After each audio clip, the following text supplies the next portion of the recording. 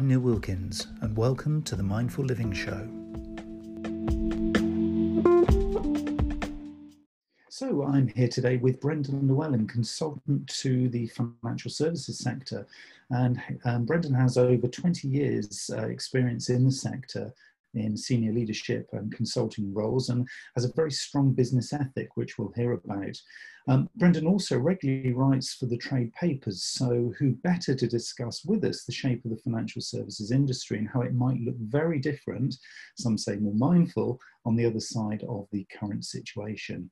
So today we'll be discussing the topic of more mindful financial services as we explore how the financial services industry needs to rethink and even reimagine itself to keep up with this growing tide of mindful businesses, and also for the potential of a new economic paradigm. So from your perspective, how is the financial sector looking right now? Well, the advantages the sector has is that operationally it is easier for it to deal on a remote basis, perhaps than many other sectors. There are no physical products, for example. There are no shortages. There are no barriers to people dealing either through phone or email or through any online basis, and many do so already for a large part of their dealings. And as far as people at work is concerned, most of that still applies. I mean, there are clearly challenges in getting an entire company kitted out to work effectively remotely, and there are many serious security issues for many aspects of financial banking, for example, would have particular challenges in dealing with data where it's leaving the building. So I think overall, that bit is better than most of the sectors, you might argue. The one area where there are real difficulties is a lot of the businesses in the finance sector pay themselves, shall we say, on a percentage of the assets involved. So if you're an investment company, your revenue comes in as a percentage of assets, and if assets have fallen, which they have over the past month or so, with a bounce, but nevertheless they are well down on the start of the year, then revenue has fallen, and it's a delicate, some would say commercially dangerous time to respond immediately to that with cuts. Those that have to will do, but those that can ride it through will be looking to come out of this. The other thing is that certain human needs are perhaps more heightened, various forms of protection, life insurance protection, health protection. There's an increased demand for that, business protection as well. Increased demand for that because of an increased consciousness of all our livelihoods. So I think it's a mixed bag. Our experience talking to financial advisors is that they are confident about dealing with existing clients remotely, shall we say, or online, less confident about starting new relationships with clients, a client perhaps who they haven't met, because that's always been a very, very person-to-person sector where a typical relationship might involve 3, 4 or more meetings face-to-face. Thereafter, of course, people would expect to deal through shall we say, more efficient digital channels, but the startup relationship has always been face-to-face for many. So a big question, it has to be a question mark, I don't think we can answer it, is can they convert in the short term? I guess the answer will be where there's a very clear need for a conversation, but perhaps something to do with a will or anything like that, then I think consumers will accept that a face-to-face isn't possible. Yeah, it's interesting, isn't it, really? The way that you kind of describe that as almost being a bit of a sort of a mixed feast here, in terms of there are clearly going to be some winners and some people who are finding this as a bit of a challenge. And I guess that comes down to sort of individual personalities and the way that people actually have preferences for doing business, and that both is on the customer or the consumer side, as well as actually the provider side or the business side.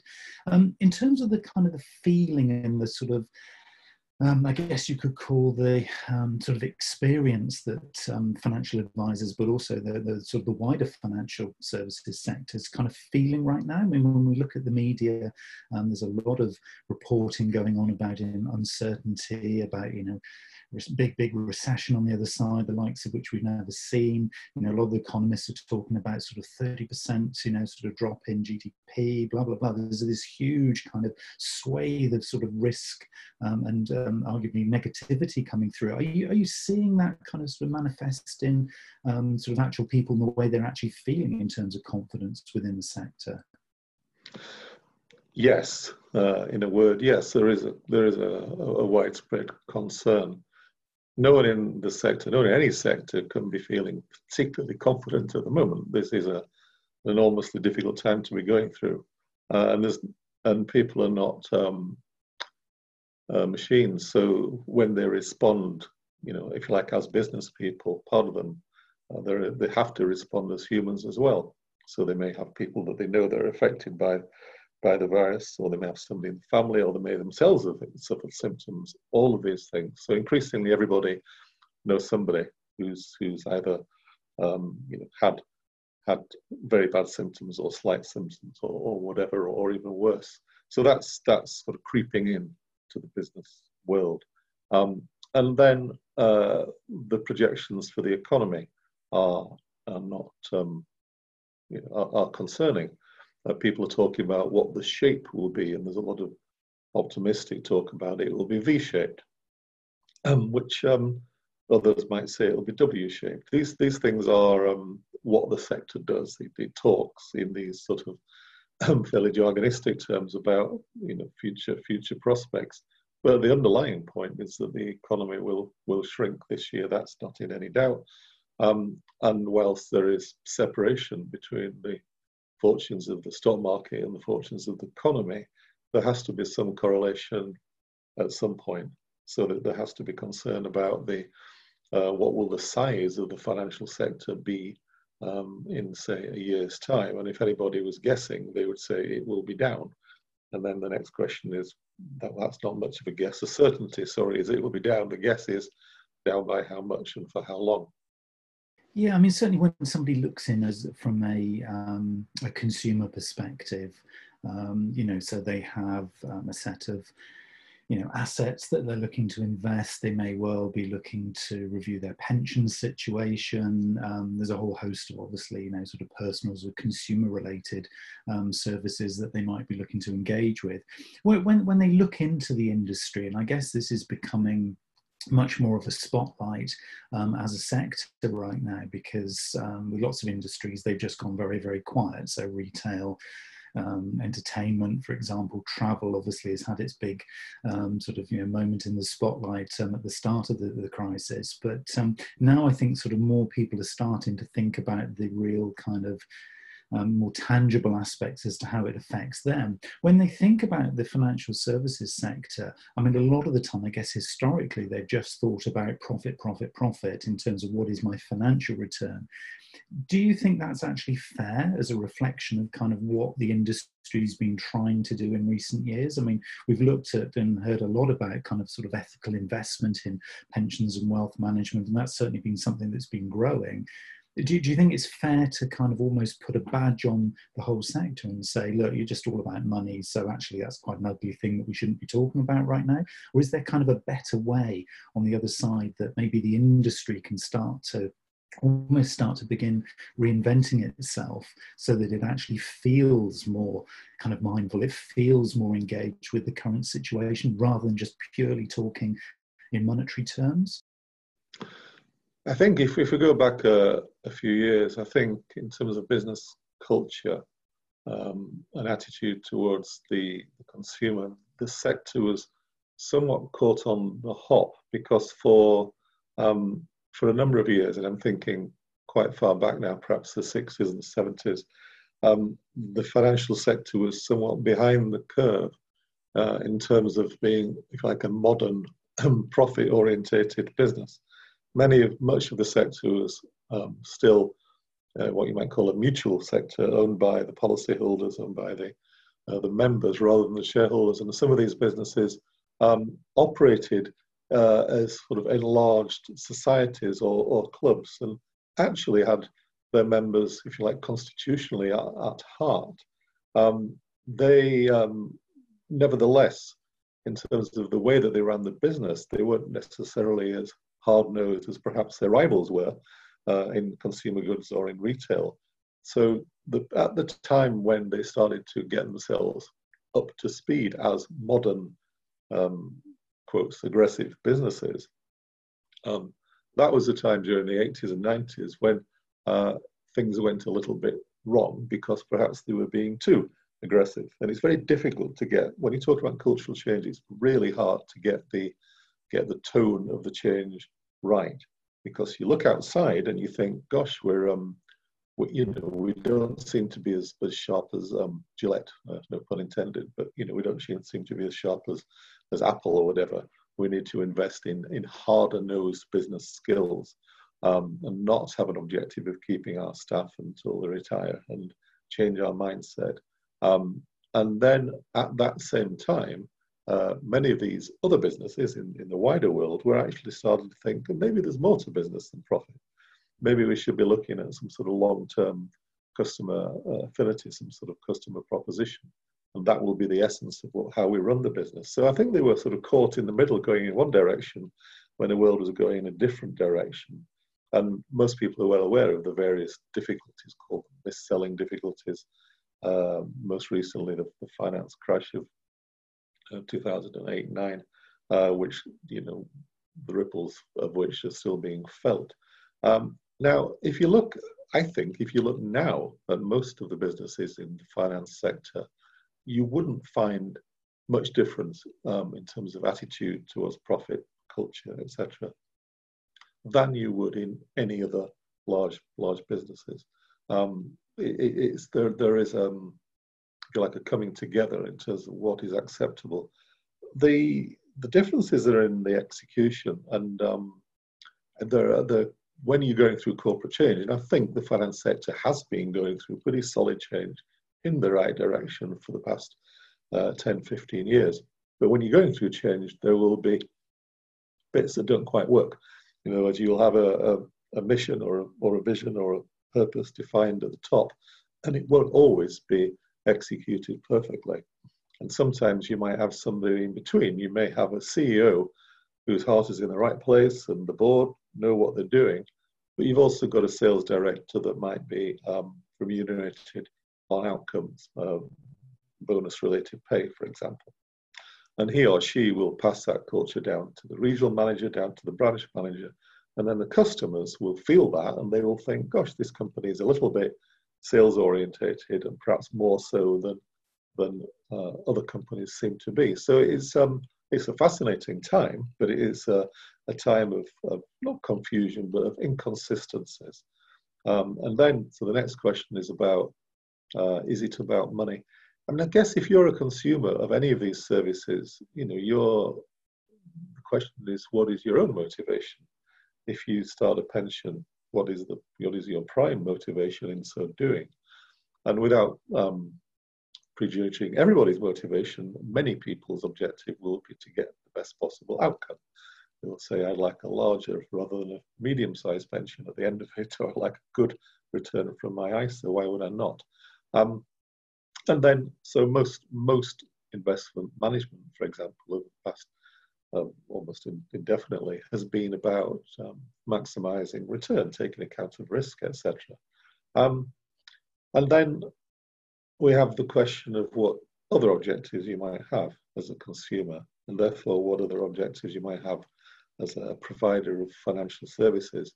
And a proportion of consumers have become more interested in outcomes that relate to the environment, for example.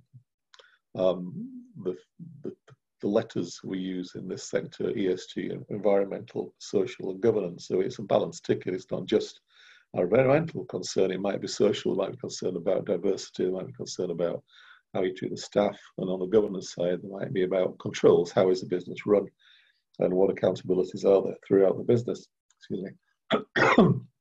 So now, not every consumer has the same view, and not every institution has the same view. So again, this is it's a moving feast. However, the EC, as was, or as technically still is, has been doing some work to mandate, for example, pension fund trustees are involved now in having to take account of a wider range of factors than simply financial outcomes. And that tends to, what goes on in the institutional world sometimes tends to migrate to the retail world. So we fully expect people to be more alert to factors other than simple financial return. There has always been a notion that if you say to an investment manager, I'd like you to make money for me, but I'd like you to only invest in the following stocks, or I'd like you to avoid the following sectors like tobacco and armaments, then that will be a dampener on the return. At the moment, there's no evidence of that. And I wouldn't say there never will be, but at the moment, there's no evidence that an investment manager needs to compromise on outcomes for the sake of ticking other boxes other than financial return. In fact, there seems to be a harmony between wanting to do good from your investments and producing a good return. And one of the reasons for that is that a company that seeks to market to the public has to be better at all that than they perhaps had to be 20 years ago. It isn't enough for a company to say, we make widgets, please go away. The procurement division of a company that buys widgets will want to know what the standards are from that widget manufacturer. And the same sort of conversations apply to banks, building societies, investment companies, insurance companies. Some of the people doing the largest tenders want to know what that company will do in terms of adherence to whether it's United Nations standards or whichever standards. So I'm interested in picking up on one of the points that you mentioned there, which was this kind of difference, I think, between kind of tangible brands and tangible products and services, and this kind of intangible, often intangible nature of financial services. You used the two examples of Apple and Gillette. Now, obviously, those are physically tangible products, which, you know, people can actually almost sort of trace through their whole kind of sort of supply chain, as it were. One of the interesting things I'd like to sort of touch on here and kind of explore is this whole idea of potentially greenwashing within financial services because of almost the, I suppose, the kind of covert nature of the kind of supply chain itself. So when you talk there about not investing in tobacco and almonds, obviously there's a whole plethora of other kind of sectors which are a little bit more sort of contentious in terms of whether they're appropriate to this kind of new world going forward. I mean, how does the industry begin to kind of avoid something like greenwashing when it kind of almost feels sort of morally obliged to be telling a good story? I think it's a complicated question. I think that greenwashing isn't just about the supply chain, although the supply chain delivery chain is important. There is also the tendency of what I would call tick boxing. So if you are, running through a range of potential companies you might invest in, and it might be 1,000 companies, and you have to get down to whatever 50 or whatever.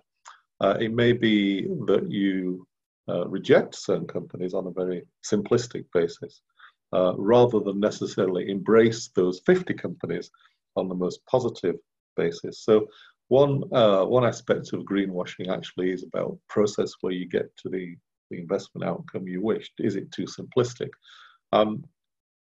The other concern is that if you miss out on certain sorts of investment. We'll take an example of Amazon. So in some senses, that ticks positive boxes. In some senses, it doesn't. The positive boxes might be that it invests a lot in new technology. And some of the investments, will be no doubt of benefit to us all. There are other issues. The way in which it treats its staff. The mechanism of delivery is hard to say is helpful to the environment. That may be partly a conspiracy between consumers and Amazon if we all like the idea that something comes to our door without us leaving.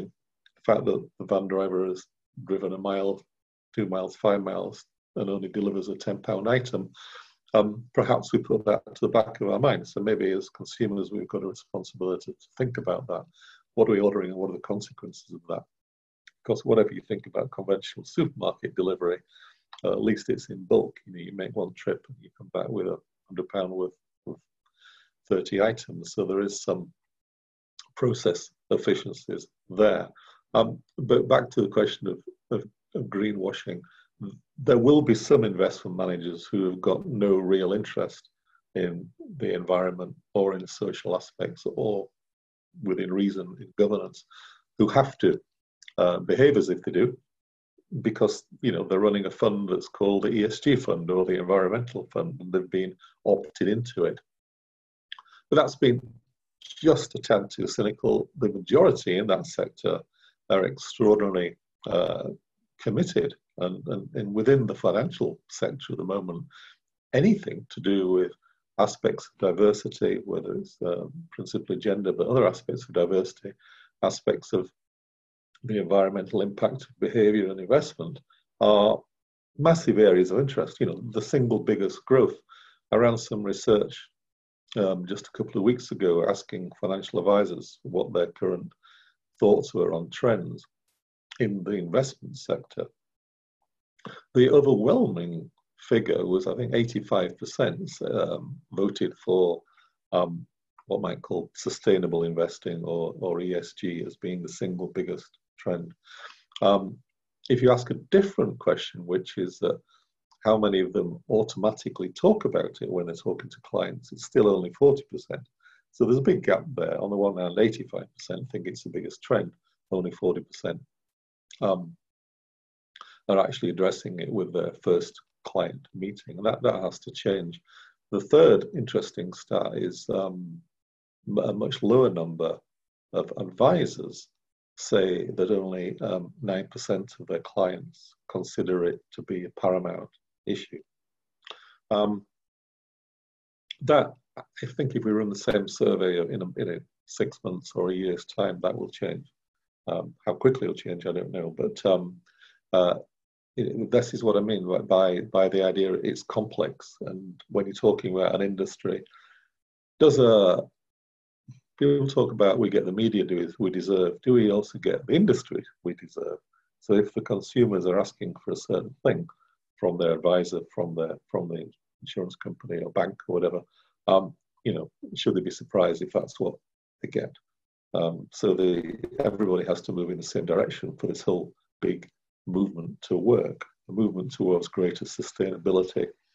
The responsibility lies equally on the shoulders of individuals as it does on companies. If there's a gap between what consumers want and what companies want, there'll be a problem.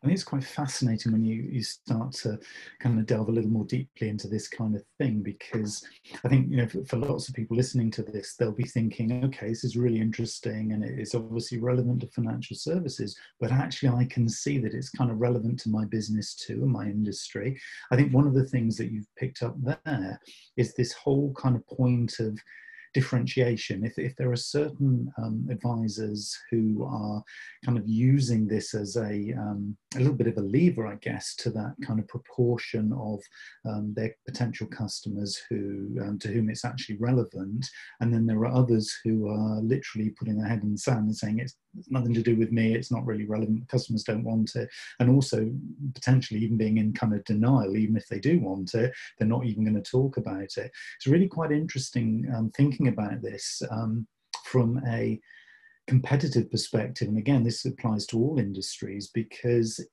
advisors typically will have very similar portfolios in terms of what they tangibly can offer. So how do you see them kind of using this kind of thought process to differentiate going forward? Because there's got to be a huge potential here for them. Yeah, there are some financial advisors who already define themselves as being, we're all about sustainability, and they would market themselves in that way, and therefore attract clients in that way, and run their businesses in that way as well. They would have to. But they're a minority, and that's way less than 10%, probably even less than 5%. So mindfulness or sustainability as a source of differentiation is in its infancy, shall we say. differentiation for financial advisors hasn't been required. One of the reasons for that is that the supply of financial advice is quite low, which means that very rarely does a financial advisor feel in daily or weekly or monthly competition with another financial advisor. 20 years ago, there were 250,000 people offering some form of financial advice, many of them working within the banks. That's changed massively due to regulation. And now there are less than, depends how you're measuring it, but less than 30,000 who would offer a broad-based financial advice service, a lot more who would provide mortgage advice only. But 30,000 plays 250,000, so to an extent they've been able to develop a business and choose the clients that they want to work with. There's a different problem, which is that unless you've got reasonable amounts of capital, you won't get a financial advisor to work with you. There will be no basis for them to be paid because they can be no longer paid on commission coming out of the product. They must be paid by a fee ultimately coming from the consumer. So the economics of being a financial advisor don't work really unless the client is probably slightly older than average and has got a little bit of capital to invest. 20 years ago, if you went along and took out a £50 a month savings plan with an advisor, the advisor would be well paid from that. That's no longer possible.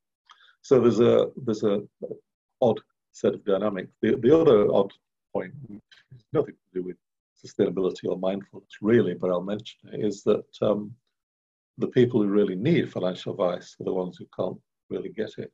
So anybody who's at the sort of bottom end of the income or capital, or perhaps has negative capital, they're not really able to get any I almost said face-to-face, and we can't say face-to-face anymore, but they're not able to get any individualistic spoke advice. They're able to get generic comment or guidance from various sources like Citizens Advice, but the old equivalent of the man from the Prue knocking on the door to the industrial houses, housing in industrial areas, just doesn't exist anymore. So there is I come back in the circle to reiterate the point that means that advisors don't need to differentiate themselves strongly. They must be competent, they must have good people skills, they must have good technical skills, they must be qualified, otherwise they can't practice. And they must be there when their clients need them. And these are, if you like, generic qualities of a professional service rather than in themselves areas for differentiation. But the differentiation point, you mentioned branding early on. Differentiation of all institutions in financial services hasn't been great either. If you deal with one of the major banks, I doubt that you'd be able to tell much about them that is different to my experience with whichever bank I use. We all want competent delivery of banking services. We don't want to lose our money. We want them to accurately tell us how much we've got and to carry out transactions and payments competently. And we don't really have other requirements from our bank. Now, when a bank has come along and said we're going to do things differently, and the best example is First Direct, it's great, but they're still a niche player. After how many years, decades in business, they remain a niche player. So it's more about, you could call it commodity service banking. Bankers would disagree, but that's what I would say. And when it comes to investments, there are huge numbers of people offering investment services. There's no issue there at all. It's hugely complex to decide which is the best investment house for your money, incredibly so, and that market is still 70% intermediated, so that you rely on an advisor to do the screening. If you did that as a consumer, well, good luck. It wouldn't be easy. You'd have to become a full-time hobbyist, and even then, I would doubt if it would be necessarily easy to do what you want to do. It's an area where the information is bleak. There is no information that tells us how well individuals do with their money. frankly, there's not much information as to how financial advisors do with their money, either. There's no league table of that sort. They would argue it's a bespoke service. So brand has been difficult. We can point to one or two large investment houses, but there are very few that I can think of, and I've been in the sector for 40 years, which have all the characteristics that a brand would normally have, i.e. the one where you feel an emotional attachment to, where you are drawn to them and you fully expect them to deliver exactly what it is that you want from them. And one of the reasons for that is that one of the key criteria for a brand is consistency of, usually if it's a tangible product, of look and feel. You expect it to look the way it's looked, and if it changes, you want to be sort of talked through that change. And if it's a brand that you consume or something you eat, whatever, you expect it to taste the same. It's back to the whole thing about branding when it was invented 150 years ago, even to deliver a consistent service or product. It is not possible to deliver literal consistency of investment outcomes. It will vary. The judgment will be made by an investment manager. The investment manager may do extremely well, but the stock market might drop by 40%. And as a consumer, you feel, well, that's all very well. He's done quite well, or she's done quite well compared to their peers, but I've still lost a lot of my money. Does that feel like a consistent brand experience? Well, not really. So what's your big dream for the industry over the coming years? I mentioned accessibility of advice. I'd like to see changes made, which would mean that the people that need advice can get advice. This particular sector talks about the distinction between guidance and advice.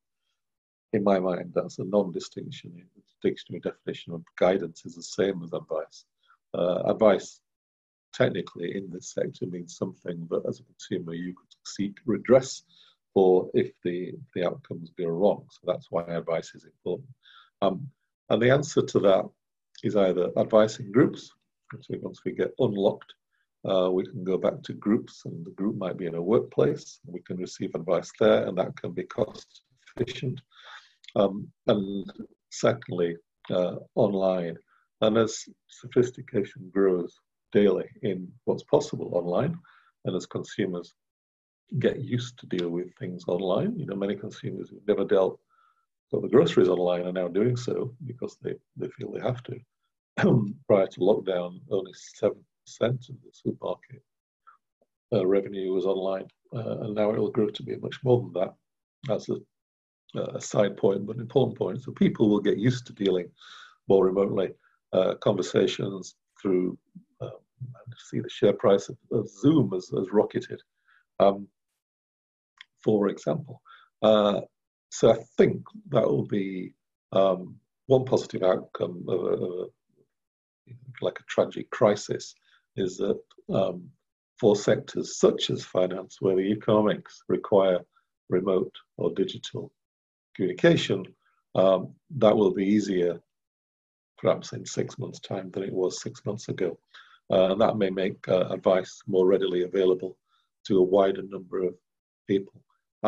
As far as the wider sector is concerned, as a lifetime marketeer, I would really like to see the differentiation that you talked about come in. And for it to be in 10 years' time, I would like to be able to have a chart with all the 10 major brands offering investment financial services, and for us to all know which of those brands is most suitable for us, just as we could if we saw a whiteboard with 10 car brands on it. We would instantly know, and most of us would instantly know which of those cars were right for us. We'd look at one that was called Rolls Royce and think, well, that's far too expensive. And we'd look at another one and think, well, that's, why do I need a Maserati? And we would know exactly what they would all deliver. The differentiation, financially or economically feasible levels of specialization, leading to a much clearer set of propositions, that will itself result in lower acquisition costs, because there will be a more ready, the role of sales as such will become less critical. At the moment it remains critical. And the role of marketing would rise, because the job becomes managing the brand, managing your reputation, managing the client experience, customer experience in a consistent manner to deliver something which in the wider world we call a brand. And pulling all of that together, what a more mindful financial services sector we'd have. And I think one of the really nice ways that that could kind of manifest is this real kind of joining together of, as you've talked about earlier, consumer demand with the actual practicality of service delivery. If those two things can kind of join together, those kind of league tables allowing people to make really informed decisions, I think, could certainly become, common practice. So I think all of us, on whichever side of the party we're sitting on, would certainly welcome that. I think what we need to do is everything needs to be joined up. Nothing can work if it works through individual components of a system. We're talking here about an economic or a financial system. Individual parts of that system can't really work in isolation. So if a company is, for example, listed on the stock exchange, whoever is buying their shares, selling their shares, must be looking for certain sorts of behavior, must have a reasonably common set of metrics to assess what good looks like. Otherwise, a company would say, well, we're launching on the stock exchange and we're all about mindfulness, and we've got the following metrics that will assess how good we are at running our business in this way. And if the stock exchange says, well, that's all very well, but your dividends are appalling, or that's all very well, but I can't see the financial return, it's not going to work. There has to be the way in which you run a business has to be a way in which your consumers value, and B, clearly your staff and other stakeholders, but taking the capital markets, those responsible for injecting capital into your business have to be looking for the same thing that you think you're trying to do. And once we get that, it's like a new form of holistic, isn't it, really? It's holistic as in the entire thing hangs together. Is that a pipe dream? Well, the answer is that it need not be, it may not be. There will still be companies who focus on the short term, but if consumers see the damage being caused by that, then they will start to vote with their feet. We need a stronger media, stronger press. That's a hugely difficult thing to ask for because many journalists are there are less of them in certain key sectors, and many of them are not able to write and express perhaps as freely as they might, or have the time to research the subject as freely as they might to create the insights that we all need. Some of us looked at the development of the internet as being a driver for what you're talking about, Neil.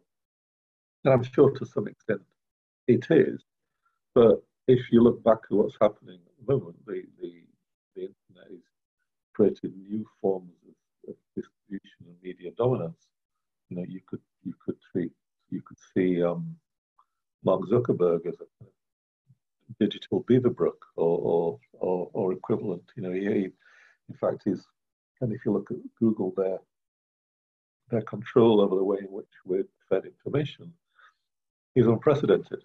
There's never been anything as concentrated as Google. So the responsibilities that Google in particular have are absolutely enormous. And yet, obviously, at the moment, the accountability is low. So all of that, we talk about everything, all the ducks need to be in a row, and not just being in a row, but swimming at the same speed in the right direction. Media and the new media, digital media, you could argue it's the most important part of that. It's certainly one important part.